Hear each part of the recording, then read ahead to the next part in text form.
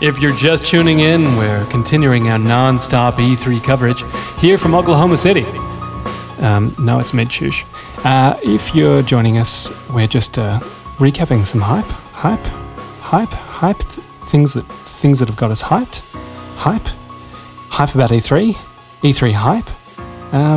Yeah, that's about it. I've got some messages here from some serious cutie pies, and stay tuned for something special at the end. There might be nothing. Okay, bye. Hi guys, my name is Eames, and my favorite E3 moment is in 2015 they revealed Final Fantasy VII Remake. At the time, I didn't have any gaming consoles. It was maybe 5 years already in that I was just cruising along, just enjoying watching people play through Let's Play or whatever. And then I was like, oh wow, I'm gonna have to get a console just so I can play this game. Buying a console for a single game might seem crazy to some people, but I bought a PS4 for The Last Guardian and sold it after that. So, good on you, Eames. Enjoy that game. The part that's available so far. Hey everybody, Stubbs here.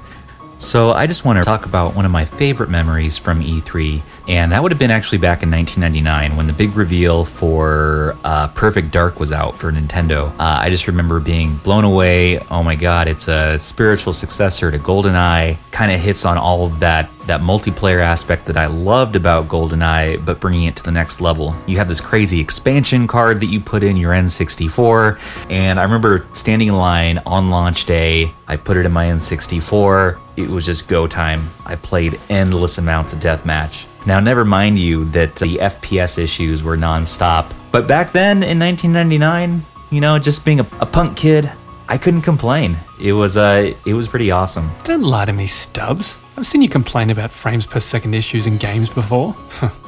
Anyway, was there anything else in 99 that got your attention? So beyond that, some other big reveals in 99 would have been Dino Crisis for PlayStation. Gnarly game. You're hunting dinosaurs, but it looked like the Resident Evil engine. Crash Team Racing, Final Fantasy VIII, Ape Escape, using the DualShock for the first time. Beyond that, Dreamcast was a big thing. ID Software revealed Quake 3. It was a nuts year for video games. Sony was about to unveil their next PlayStation, which was going to be the PS2. A really perfect time to me in gaming. Well, perfect time. 22 years later, and 99 was the perfect time. Thanks for that, Stubbs. I guess everyone else who's younger is chopped liver, and also anyone who's made a game since can just get fucked. What about you, Rapid? Hey everybody, Rapid99 here, or Cyberphile, depending on who you ask. What about you, Cyberphile, depending on who you ask? I don't know if I have one specific E3 moment that really jumps out at me, but I love every year me and all my friends get together and it's just like a whole weekend or day of just hanging out, eating pizza, and seeing what comes up, being either really excited or really disappointed or something in between. I really like the energy that E3 brings. Like, everybody gets really excited. You can see all the gaming forums, people start talking, the energy gets up there, and it's a really cool experience, and I love having this little hobby that we can share with everybody. Heck yeah. And it's a hobby that just keeps on giving, doesn't it, Rapid? It's not like it plateaued back in 99 and just hasn't got anywhere since. Nope, gaming is great.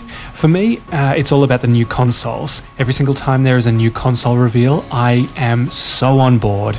I don't even care if I'm going to buy it or not. I just get so excited about it, the concept of it, the weird designs. I love it. Especially when they do something really dumb and then never go back to it, like the Boomerang controller for the PS3.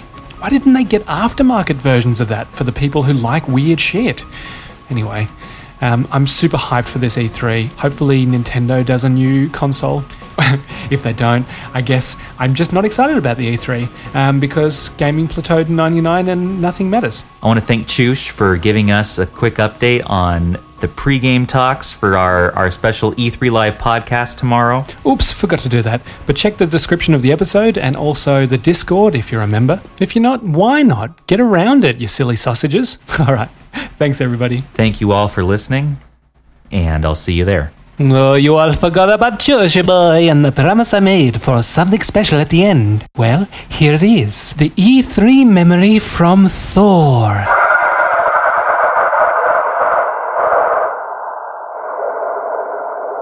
Okay, nothing there. All right, the E3 memory from Chthonics.